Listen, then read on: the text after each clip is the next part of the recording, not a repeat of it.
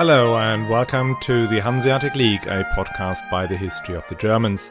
Episode 16, Decline and Fall, Part 2. 1531 to 1535. A period of just 4 years is enough to capsize Lübeck's position as the diplomatic heart of the Baltic Sea, the General Secretary of the Hanse, the ally of both the King of Denmark and the King of Sweden, and an early member of the Schmalkaldic League. How can that happen? As Edward Gibbon would say, history, in fact, is no more than a list of crimes of humanity, human follies, and accidents. But before we start, enjoy this moment of zen, when you are undisturbed by your presenter extolling the benefits of online mental health services, recruitment companies, or beard trimmers. I'm unsure what is more painful, the humiliation of the presenter pretending to like things he or she clearly is never going to use, or is it the embarrassment of hearing someone who you have grown to respect debasing himself or herself? Luckily, that does not happen here on the History of the Germans. This podcast is entirely funded by the generosity of our patrons who've signed up on patreon.com/historyofthegermans or on my website, historyofthegermans.com/support. And thanks a lot to Kevin C., Carl T., Tim B., Carlos Alonso C., and his son Eduardo R. for his patience, or should I say lack of it. I suppose it would be easier to draw attention from youngsters if I discussed modern-day German Kaisers like Tony Cruz. Last week, we surveyed the lay of the land in the early 16th century in preparation for the dramatic events that led to the fall of Lübeck from Queen of the Baltic to wealthy, but ultimately no longer significant imperial free city. And as we are squatting in the 16th century, we should do as the Romans do, which can only mean that this episode should take the structure of a Shakespearean tragedy, with a sheer innumerable host of characters, complex plot lines, and a dazzling switch around of locations. So, let's begin with the dramatis personae, the people of Lübeck. There's Jürgen Wollenweber, moderately successful merchant, by force of circumstance and oratory the de facto ruler of the city of Lübeck, Protestant. Marx Meyer, former smith, now commander of the army and navy of Lübeck, a sharp dresser, Protestant. The Danes. His ex-king Christian II, perpetrator of the Stockholm bloodbath, exile in the Low Countries, brother-in-law of the Emperor Charles V, Catholic for political reasons only. Frederick I, King of Denmark and Norway, successor of Christian II and current ruler, thanks to election by the Danish Council of the Realm and support of the city of Lübeck. Catholic, but lenient on the spread of Protestantism. Christian, Count of Holstein and Duke of Schleswig, son of Frederick I, ardent Protestant. John, younger son of Frederick I, a minor. Christopher, Count of Oldenburg, a mercenary general, distantly related to the Danish royal house. The other princes. Charles V, ruler of Spain, Austria and the Low Countries, Holy Roman Emperor and master of an empire where the sun never sets. Brother-in-law of Christian II, ardent Catholic. Gustav Vasa, leader of the Swedish revolt against Danish rule following the Stockholm bloodbath, now king, owes his crown and a lot of money to Lübeck, Protestant. Duke Albrecht of Mecklenburg, Prince, Catholic. Henry VIII, King of England. Act 1, Scene 1. Summer of 1531, Schloss Gottorp, Schleswig-Holstein, favourite residence of King Frederick I of Denmark and Norway. News arrive that Christian II, the ex-King of Denmark and Norway, after 8 years of plotting and scheming has finally convinced his brother-in-law, the Emperor Charles V, to give him an army to regain his crown.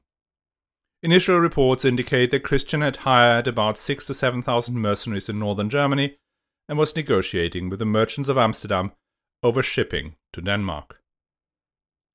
Frederick I is concerned about this, not just because of the size of the army that is about to be unleashed, but also because he knows Christian still has support in Denmark.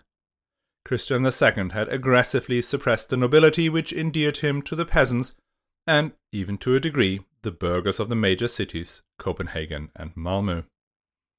So Frederick I deploys his army to Jutland, where he believes his nephew will land his troops and kick off the peasant rebellion. And he searches far and wide for allies in his struggle.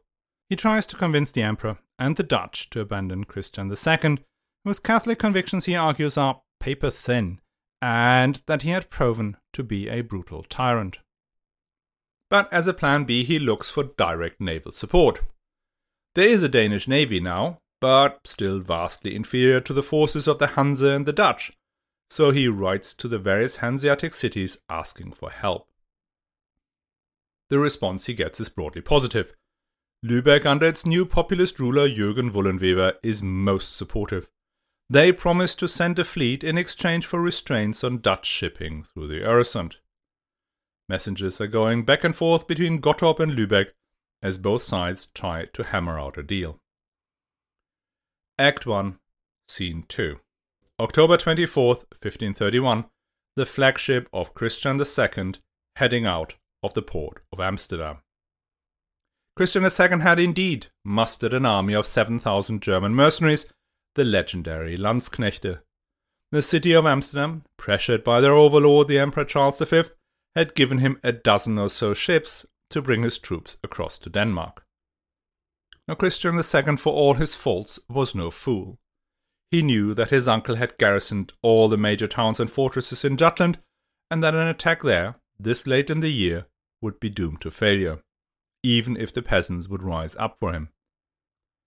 Once the ships are out of Amsterdam, Christian II revealed his grand plan. Not to Denmark, but to Norway. Specifically to the Norwegian capital of Oslo was their convoy to go. Instead of a 300-mile sail to Jutland, they were now meant to go nearly twice as far and far out into the North Sea. The Dutch sailors were anything but best pleased about this change of plan, but they were out at sea with 7,000 armed men. So they went along with the plan. But they did not have to go far. The autumn storms that regularly batter the North Sea in October and November hit them on day 2 of the journey. The fleet split up, and ships were blown far and wide. Some returned home quickly, others sought refuge in English ports, but many sank, including the ship that carried the soldiers' wages. As the storm raged, the captains had to order the heavy cannons to be thrown overboard, so that the 4 ships and 1,000 men who made it to Oslo at the beginning of November arrived without money and without siege weapons. But the burghers of Oslo welcomed him warmly. They had little love for Frederick I, who had never bothered even to visit his Norwegian kingdom. And Norway was still staunchly Catholic, growing concerned about the spread of the Lutheran ideas across Denmark and the Baltic Sea. So, on November 29, 1531, Christian II was crowned King of Norway. That was nice, but he did not control much of Norway beyond Oslo. Without cannon and with just about 1/6 of his original force, Christian had no chance to dislodge the garrisons of the main castles in Norway. But otherwise, he was in good shape. He had a major bridgehead in his lost kingdom, winter was coming, and that meant any form of retaliation by the Danes would have to wait until the spring. And that was enough time for the Emperor Charles, back in the Low Countries, to muster another army and send them across to resume the original plan. Act 1, Scene 3. March 1532, Copenhagen. Now Frederick I had been completely surprised and shocked by Christian's daring move on Norway. He now needed the help of the Hanse cities even more than before. Their navies were the only ones who could prevent a landing of imperial troops in Norway, and he needed them to bring his own forces across to besiege Oslo and to capture his obstinate nephew. So, he invited representatives of the major Hanse cities to Copenhagen to discuss terms for their support. Lübeck, Wismar, Rostock, Stralsund, Danzig and the Livonians all showed up. The leaders of Lübeck, Jürgen Wollenweber, dominated the discussions. He insisted that any major support would be predicated on a Danish commitment to close the Öresund to Dutch shipping. The Hansards lined up behind the Lübeck position but insisted that they have privileges of free passage for themselves and all their wares. Wollenweber did not support these proposals. In fact, he gets increasingly insistent that traffic through the Öresund should be constrained as far as possible. Because Wollenwever thought he smelled a rat. If, for instance, Danzig has free transport rights across the Öresund, what stops their Dutch associates from hoisting the Danzig flag as they approach Helsingborg, pretending that they're sailing on behalf of a Hanse merchant? Now, the other cities too believe there are darker forces at work. As they see it, Lübeck wants as little traffic through the Öresund as possible because that traffic would then have to go via their own harbour and the river route to Hamburg and out from there. Frederick I gets more and more exasperated with the debates and the delays. He needs the Hanse navies now, or it will be too late. By early May, the other Hansards leave the negotiations as they cannot see how any of this could come to a fruitful conclusion. Only Lübeck is left at the negotiation table. Frederick I is forced to concede a full blockade of all Dutch shipping, no ifs, no buts, in exchange for the city's help. Wollenwever, it seems, has scored his first great diplomatic victory. Act 1, Scene 4, May 1532, Schloss Gottorp, the secret office of Frederick I. Frederick I is not just exasperated, but also a much better tactician than our blustering friend Wollenwever. All throughout these negotiations in Copenhagen, Frederick had remained in touch with Charles V and the Dutch, looking for a way to reconcile their differences. And now that had become even more urgent.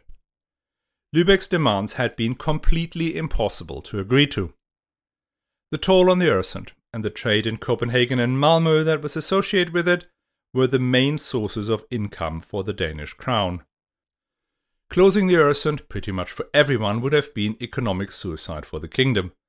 No Danish king could ever agree to such conditions, and Frederick I hadn't, at least not in writing.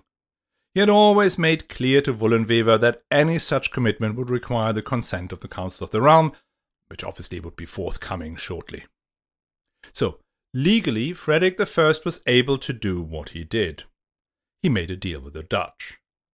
In exchange for them withdrawing support for Christian II, he would keep the Öresund open for their shipping. That deal prevented any imperial troops from coming across to support Christian II in Norway.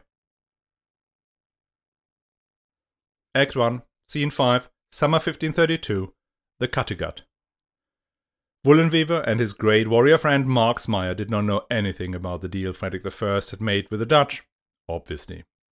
So the navy of Lübeck crosses the Öresund and sets up the blockade of Oslo, and they bring the 6,000 troops in the pay of Frederick I across. There was a bit of fighting back and forth, but on July 1st, Christian II accepted defeat. He was offered safe passage and boarded a ship for Denmark. There he was immediately arrested and put in jail in Sonderburg Castle. The Danish succession crisis was over. Act 1, Scene 6. Late summer 1532, Lübeck, the office of Jürgen Wollenwever. Success in war would usually result in celebrations, and given Lübeck's role in the wine and beer trade, these could have been quite fun. But I'm afraid the finest Sancerre Wollenwever was gulping down at the festivities got stuck in his throat when his captains told him that they saw many a Dutch ship sailing unimpeded past the great fortresses of Helsingborg and Helsingør. It became clear that Frederick I had tricked him. It had also become clear that there was little he could do about it. Frederick I was firmly back in control of Denmark and Norway. Christian II was in jail, and the Emperor had lost interest in the Scandinavian mess. Wollenwever was nothing if not stubborn. The Dutch were the cause of the decline of Lübeck's fortune, therefore the Dutch had to be thrown out of the Baltic, and if nobody was going to help, then it would be Lübeck on its own that would do the deed, cost what it may. A war intended not just to harass Dutch trade, but to bring it to a complete halt, meant it wasn't enough just to send out privateers to capture Dutch ships. Privateers are businessmen who would make a rational calculation about the risk and return of attacking a large, well-armed Dutch merchantman, and that would normally mean they wouldn't do it. What Wohlenweber wanted was to attack all the Dutch ships, including the large merchantmen, including the convoys, and even including their large warships. We are now in a period where we have purpose-built warships carrying cannons. If you want to see an impressive example, go to Portsmouth Marine Dockyards and visit the Mary Rose, launched in 1511 and able to fire a broadside with its 78-plus guns. If Lübeck wanted to attack those, they needed their own warships and navy commanders who attacked not for profit but for glory, and these were expensive.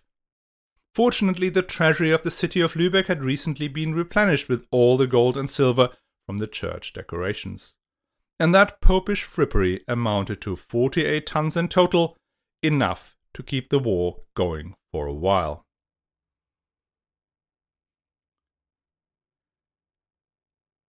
Act 1, Scene 7, a few months later, Stockholm, the Royal Palace. As so often, at the end of the money there was still a lot of war left. 48 tons of gold and silver sound a lot, but even that can run out quickly when waging major naval operations. Wohlenweber needed other sources of cash, and guess what? There was one. You remember Gustav Vasa, King of Sweden?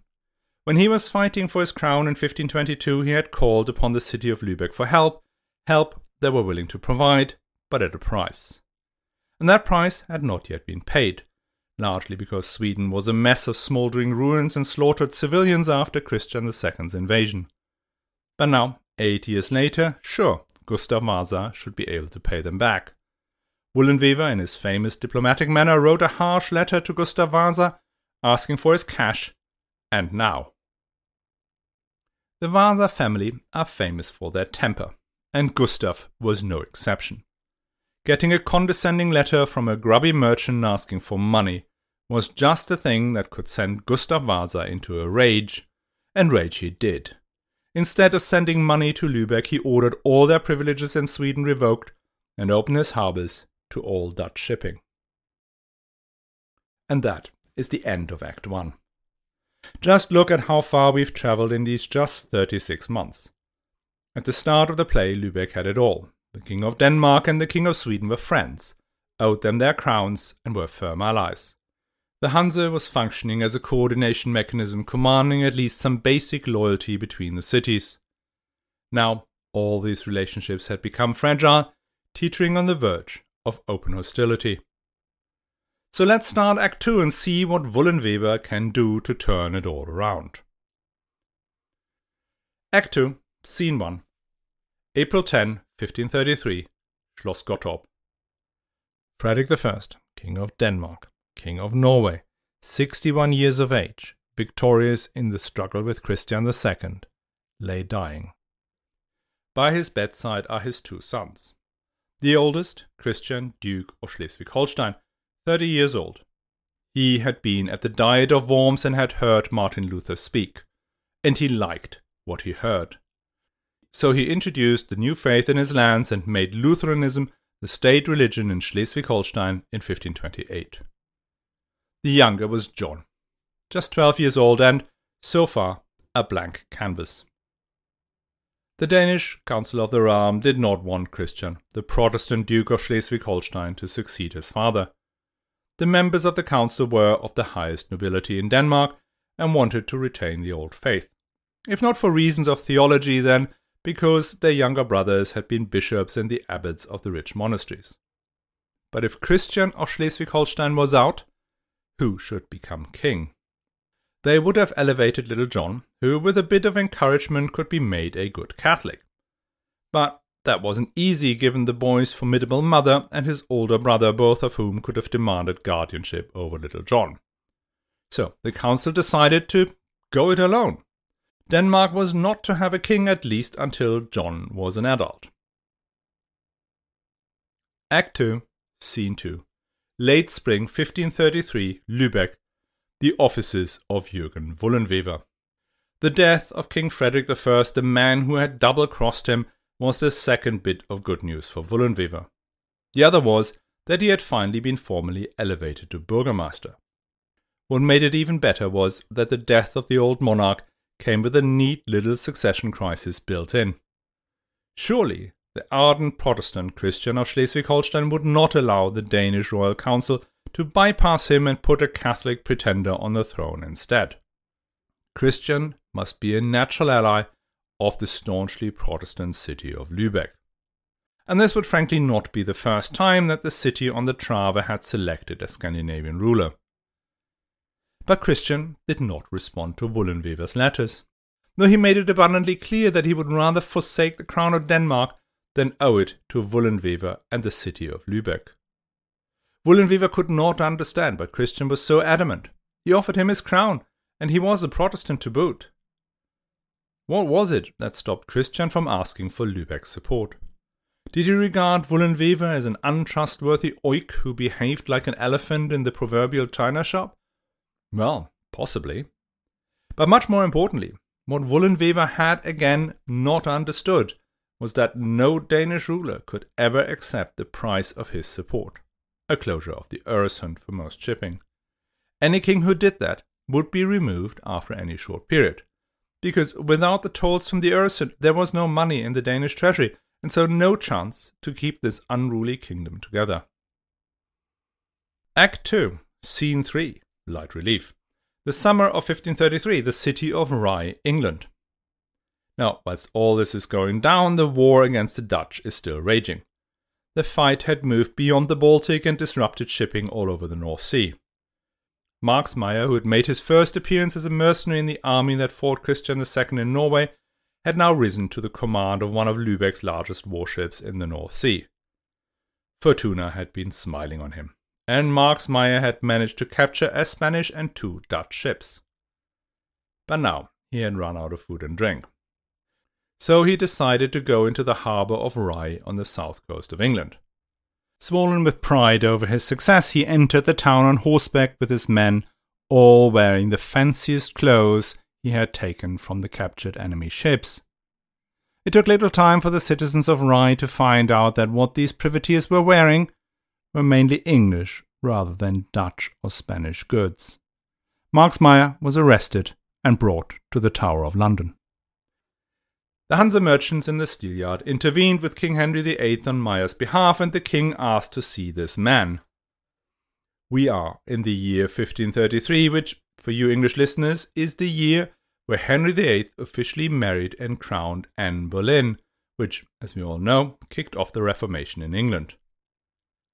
Now, Marksmeier, representative of a Protestant power in the Baltic that was at war with the subjects of the Emperor Charles V, who was in turn his enemy, suddenly seemed more useful at court than in jail.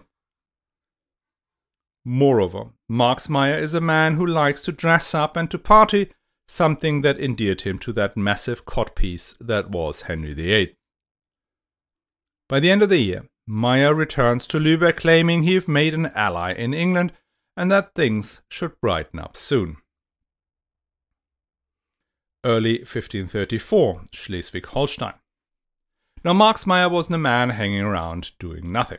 The whole winter 1533-34 he was devising plans how to foster Lübeck's position, and he came up with possibly the worst one imaginable.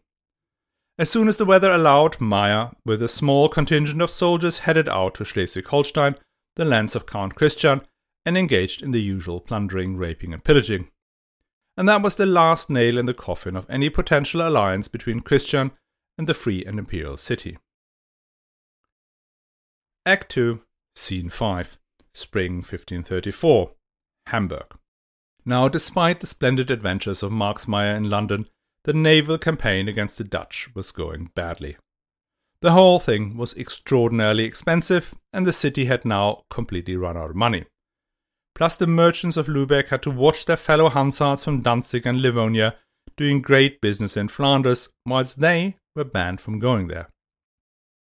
Even Hamburg, usually joined at the hip with Lübeck, refused to participate in the Dutch embargo. So Wollenwever was dragged, kicking and screaming, to the negotiation table. He, as well as many of the other Hanse cities, had gathered in Hamburg to discuss possible solutions with representatives of the Dutch cities. And Wollenwever displayed his usual diplomatic finesse In complete disregard of the actual situation, he demanded an apology and tons of silver in damages from the Dutch.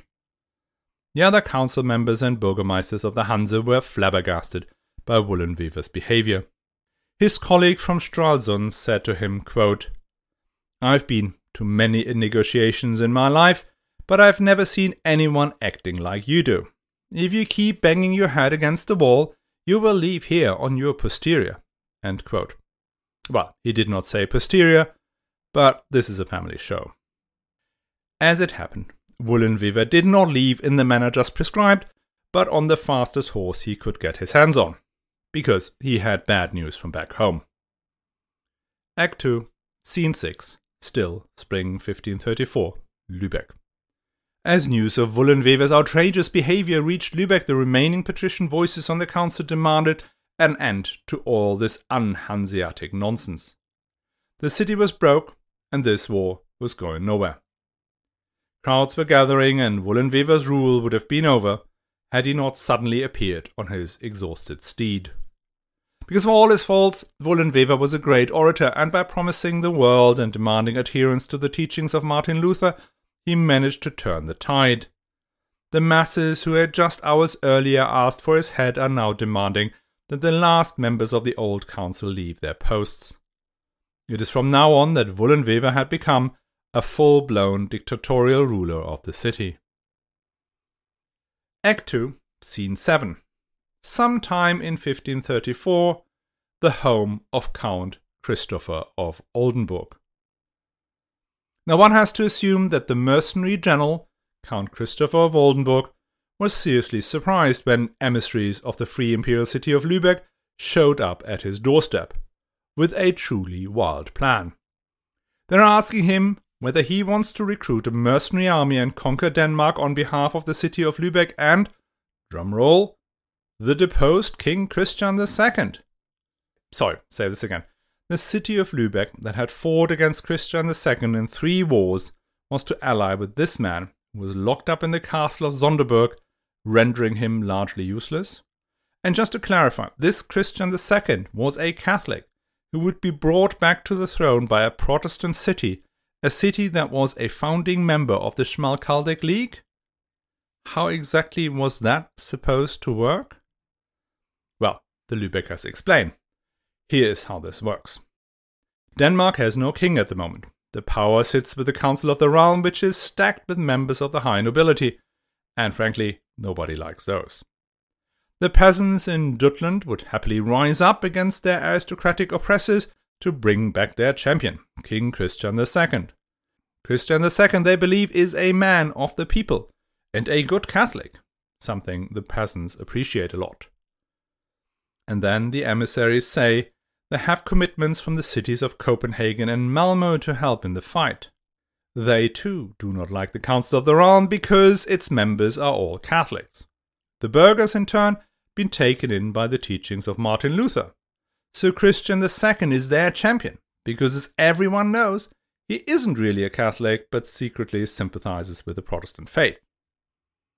And then let's not forget that Christian II is the brother-in-law of the Emperor, which must count for something. And have we mentioned that Henry VIII of England is a mate? And finally, there is the Navy of Lübeck, that still has control of the Baltic Sea. Nobody has more ships, except maybe if the other Hanse cities combined with the Danes and the Swedes. But that, quite frankly, would never happen. Finally, the commercial terms. Christopher and his cousin, the ex-King Christian II, get to rule Denmark and Norway. Lübeck was to be paid 400,000 guilders in compensation, is to be given the earths and castles in perpetuity, 2/3 of the tolls, and Gotland, Bornholm, and Bergen to boot. Now Christopher of Oldenburg, at this point a mid-sized mercenary general, sees that the plan may be bonkers. But it may also be the greatest opportunity that had ever crossed his desk. So Christopher of Oldenburg is in, and the war is on. Act 3, Scene 1, August 1534, Jutland. The war had begun. The incursions by Marksmeyer into Holstein had expanded into a larger campaign. Christopher of Oldenburg had landed in Zeeland, and Copenhagen and Malmö had declared for Christian II. Peasants all across Denmark are in revolt. The Danish Council of the Realm now stands with its back against the wall. They did not want Christian of Schleswig-Holstein to be king, but with the realm in such turmoil, they could neither elevate the 13-year-old John nor continue with the interregnum. In their distress, they offer the crown to the Protestant Christian of Schleswig-Holstein, who from now on is Christian III of Denmark and Norway.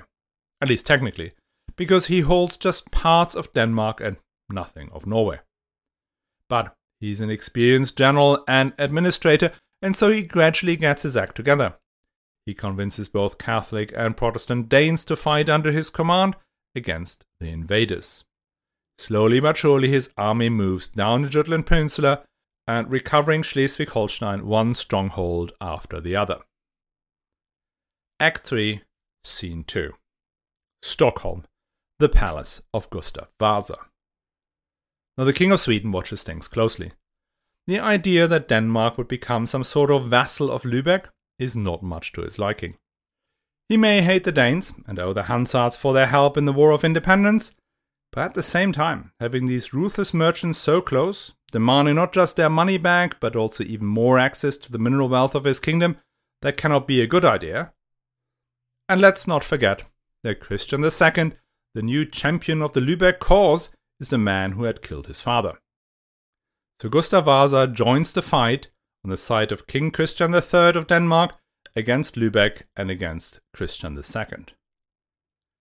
Act 3, Scene 3, November 1534, Lübeck. King Christian III's army has appeared before the walls of the city. Cannonballs are flying into the streets and onto the church roofs. How could that have happened? The war was going so well just months ago. Copenhagen and Malmö are in the hands of the Lübeck armies. But now, their own homes are on fire. Because Christian III has done the unexpected. Rather than gathering his troops to retake his capital, he had led them straight to the heart of his enemy, Lübeck. And the citizens of Lübeck had enough now. They tell Wollenwever to go out to the Danish camp and agree a ceasefire. Either that, or they go themselves, and he should find himself a swift horse to get out of here quick. On November 11, 1534, Wollenwever agrees to hand back all the places he held in Holstein and Schleswig on condition that the siege is lifted. Christian III accepts, since this gives him free hand to regain Funen and Zeeland. Now inside the city, Wollenwever isn't removed as Burgomaster, but the main institutions no longer support him. He is isolated in his office. No longer able to raise funds or send fresh troops to his allies, the Count Christopher of Oldenburg and the cities of Copenhagen and Malmö. So in his desperation he writes to Henry VIII and he offers him the Danish crown, if he would only send him some troops. And since he does not have the time to wait for an answer, he does the same with the Duke of Mecklenburg. But neither sends any reinforcements. Act 3, Scene 4, June 1535, Helsingborg. Despite the ceasefire, the war isn't over. Christopher of Oldenburg still has Malmö, Copenhagen, most of Zeeland and Funen, and he holds Helsingborg, the most important Danish fortress on the Øresund. That is where he concentrates his troops, his own mercenaries and the Lübecker, which includes the troops of our friend, the flamboyant Max Meyer. And it's here where the Swedes under Gustav Vasa are headed. The two sides set up for battle. Christopher of Oldenburg and Max Meyer have decided to face the challenge head-on, rather than hide behind the walls of Helsingborg. And the commander of the fortress city was a loyal supporter of Christian II, who had set up large cannons on top of the city walls, all aimed at the Swedes. And the smaller cannons of Helsingborg are prepared by the Danes and brought down to the battlefield, all set up and ready to fire. As the Swedes appear within cannon shot, the German Landsknechts fire their Danish guns.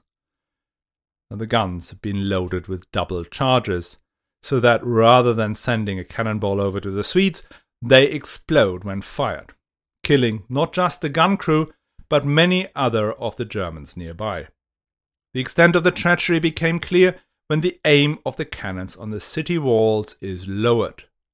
the Helsingborg garrison fires one devastating barrage after another at the Lübeckers and Oldenburgers below.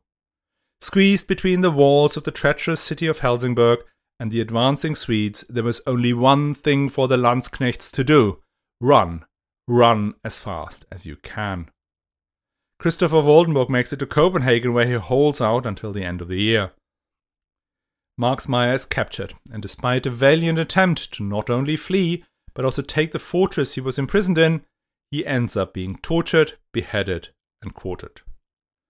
Meanwhile, the Lübeck fleet too is defeated, not just by the Danes and Swedes, but by their old Hanseatic allies, the Prussians and, oh yes, the navy of Danzig.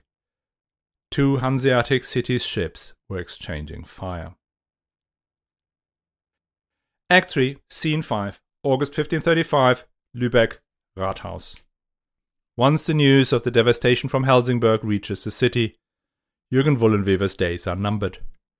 He resigns as burgomaster, and the members of the old council that had left the city in 1531 return and take their old seats.